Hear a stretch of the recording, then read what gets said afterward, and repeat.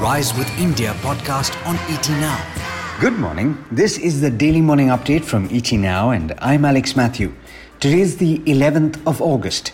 Listen in over the next few minutes to find out everything that you need to know at the start of your day. The National Centre for Disease Control has warned that the unlocking of activities approaching of the Onam festival on the 20th of August and a reopening of tourism pose challenging scenarios for the state of Kerala, and it is a cause for concern. It has warned that the state could add as many as 4.5 lakh cases of COVID-19 this month. According to a report submitted by the team in Kerala, the COVID-19 positivity rate was found to be more than 10% in all the 8 districts, and at some places it was found to be increasing. Over 80% of the cases were of the Delta variant of the virus. Speaking of the virus, there are attempts being made to bolster India's vaccine manufacturing capability.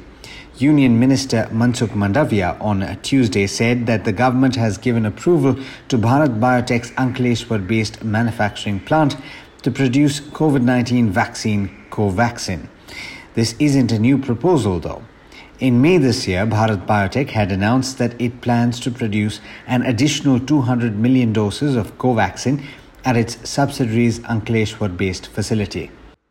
In the banking space, the Reserve Bank of India has proposed penalties for banks and white-label ATM operators if their ATMs are found to be lying without replenishment for more than 10 hours. This is to ensure that customers are not inconvenienced. The regulator also directed banks and white-label ATM operators to ensure minimum duration of cash out in ATMs. In news in the primary markets, API Holdings, which is the owner of India's largest online pharmacy, PharmEasy, is considering an initial public offering that could raise as much as $1 billion, according to a Bloomberg report that quoted unnamed sources. The company, which is backed by TPG and Temasek Holdings, is working with advisors on a potential offering that could take place by March 2022. In international news, in the US, the Senate passed a $550 billion infrastructure plan that would represent the biggest burst of spending on US public works in decades. The bipartisan 69-30 vote marked a significant victory for President Joe Biden's economic agenda. The bill still faces hurdles in the House, which is scheduled to be on break till the 20th of September. If the package clears both the chambers in its current avatar, it includes new spending for roads and bridges, power grid upgrades and broadband expansion. In other news, chip shortages that have held back automakers and computer manufacturers globally are getting worse. Chip lead times, which is the gap between ordering a semiconductor and taking delivery, increased by more than 8 days to 20.2 weeks in July from the previous month. And that gap was already the longest since at least 2017, when the data was first recorded. And with that, it's over to Rohit Singh for the trade setup for the day in India. Morning, Rohit. How are we looking today? Good morning, Alex. The modestly positive close on the index does not tell the story beneath.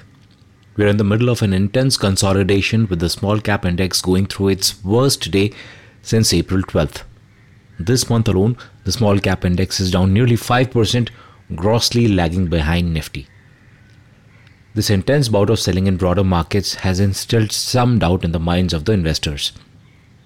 Despite the intraday sell-off, Sensex saw HDFC, Infosys and Airtel's share push through and cushion the pullback. Amid this chop and churn, foreign investors were net sellers of shares worth about 180 crore rupees, while DIIs were net buyers of shares worth about 690 crore rupees. S&P 500 and Dow Jones ended at record highs as the Senate passed the infrastructure package. Oil prices too recovered from Monday's sharp sell-off. However, investors are closely watching the rise of COVID cases in US, with local restrictions coming back in some places. Let's tell you about the active stocks this morning.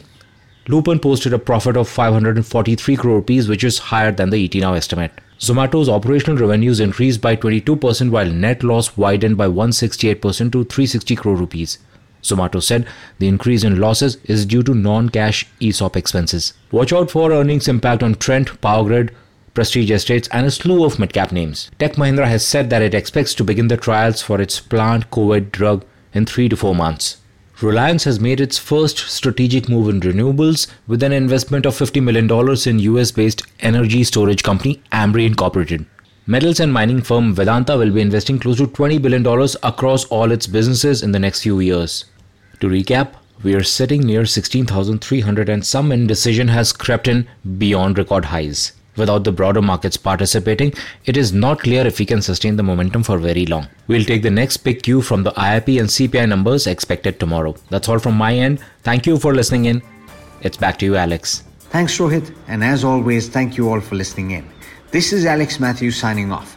Have a great day. The Rise with India podcast on ET Now.